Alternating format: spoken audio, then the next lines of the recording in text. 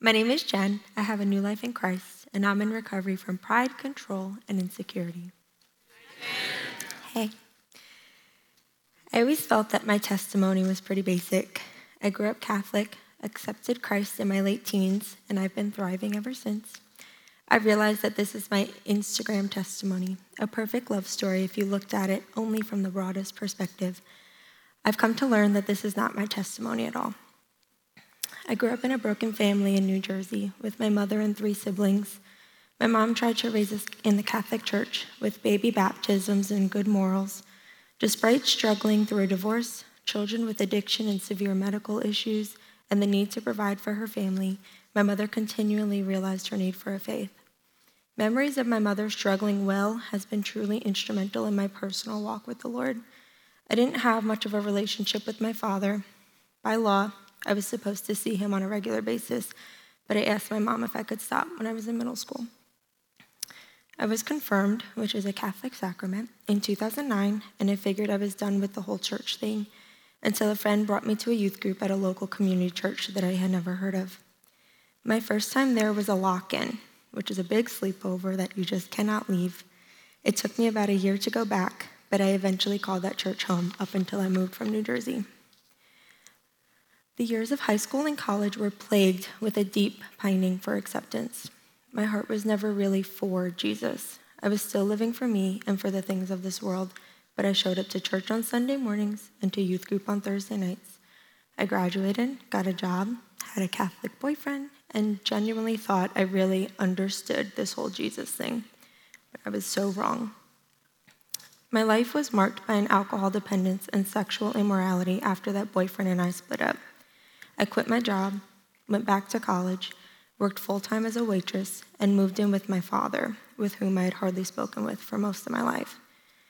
Between school and work, I was drinking nearly every chance that I could get.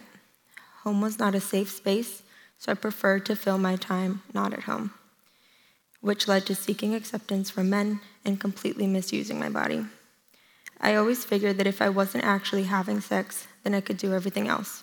I was living recklessly, still going through the Christian motions for over 24 years and putting my security and my identity in my virginity. Come 2020, I was stealing from my job, was unsure of my virginity, and I'd been assaulted in my own car. I was reaping what I was sowing, enslaved by my own self-pity, and yet still not crying out to God. I was, however, desperate for change.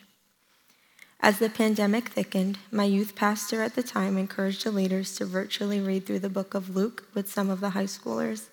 This was one of the first times that I voluntarily opened up my Bible, read the text, and studied it, and I can remember audibly saying to myself that this book is so good. With a newly cleared schedule, I began jumping into all the virtual opportunities that the church was offering. A prayer service on Mondays, a missional community group on Wednesdays, youth group on Thursdays. I began going on morning walks and just talking to God, praying about anything that came to mind. Contrarily, I was still finding comfort in alcohol and boys on the weekends. I can remember praying that the Lord remove the things that were keeping me from Him. This is arguably one of the hardest prayers that I've ever prayed because He answered it. Relationships that I'd unhealthily cultivated were suddenly severed. I saw the effects of alcohol on my family from an outside perspective as I no longer found pleasure in overdrinking. I had a deep desire for something eternal in a house that was so shut off to any sort of faith. Nothing tangible was satisfying me. I was painfully lonely, and to be honest, His faithfulness in responding to that prayer made me a little angry. Come summer of 2020, I was under contract to purchase a condo in New Jersey, and at the point of praying regularly. Day after day, I grew more uncomfortable with the thought of closing on this home. I was pleading with the Lord to close all the doors if it was not in His will for me.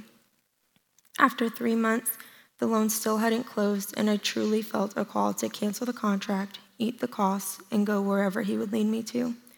So in late September of 2020, just before my 25th birthday, I uncomfortably stepped out in faith and canceled the contract. Come mid-October, I blindly signed a lease to an apartment in Dallas. Within 2 weeks, I had sold everything I could, gave away all the things that wouldn't sell, packed up my little Toyota Corolla, and drove down to Dallas, where I didn't know a single person. I was relying solely on the Lord and learning more of his character day by day. I attended the Porch, Watermark, and Regeneration, all within my first few weeks here. It was in groundwork when I started confessing suppressed sin, and I would say that I was 98% surrendered, but there was one particular week where everything shifted. Monday night at Regen, the message was about trust. And then Tuesday night at the Porch, the message was also about trust. Between these two sermons, the Lord showed me that I constantly put my trust in things when none of them had been proven trustworthy. It became clear that I was still finding my identity in my virginity and finally confessed my 2%. I was trusting a man who told me that I was still a virgin, when in reality I don't know if that's true. I was using that security for my own peace of mind, but my virginity was never my identity. It can never keep me pure. My identity is chosen, holy, blameless, righteous, known, loved, and new, all because of Jesus, and I've never trusted anything more. Praise God. I commenced in November 2021 and cannot be more grateful for all that the Lord revealed to me in that year. It is by his faithfulness that I have since made amends with the job that I was stealing from, made amends with my family, forgave the person who assaulted me, and forgave the person who may have abusively taken my virginity. Praise God.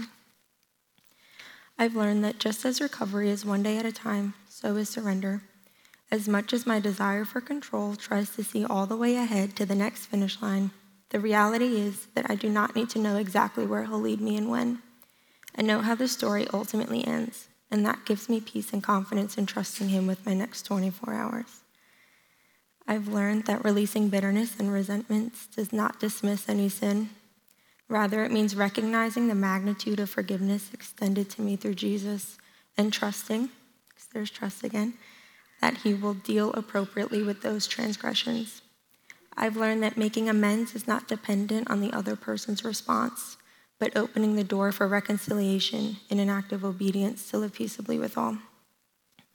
Moreover, the tools that we practice throughout the steps are not just part of a 52-week program.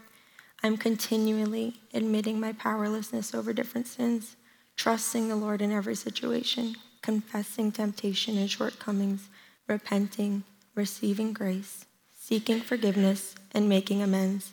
I'm surrounded by sisters who constantly encourage me to check my heart. As often as I confess, I am met with love, grace, and gentle correction. If you do not know what this type of authentic community is like, I'd encourage you to plug into a local church and go all in. It is through daily devotion and surrender that the Lord has redeemed my past decisions, restored my relationship with alcohol, and shifted the way that I view my family. Romans 3:23 tells us that we're all sinners in need of a gracious Savior. This is as true for me as it is for my transgressors. He is the same God. Please do not hear me say that my time in regeneration or that life now is easy. There were so many days where I simply did not want to get in the book or did not want to show up to group. Greater than my idleness was a deep desire to never be the same. So if you struggle to walk in here tonight, please know that we are so glad that you're here and that I am so proud of you. I challenge you to take all things to the Lord and pray for the desire to desire him, to desire change. Ephesians 3:20 reminds us that he is able to do far more abundantly than all we could ever ask or think. He can handle our real and raw feelings, and he is faithful even when we are not. I truly thought that I was living in a perfect love story, a secured identity, but this life belonged to me. Luke 9:23-25 says, "If anyone would come after me, let him deny himself and take up his cross daily and follow me. For whoever would save his life will lose it, but whoever loses his life for my sake will save it.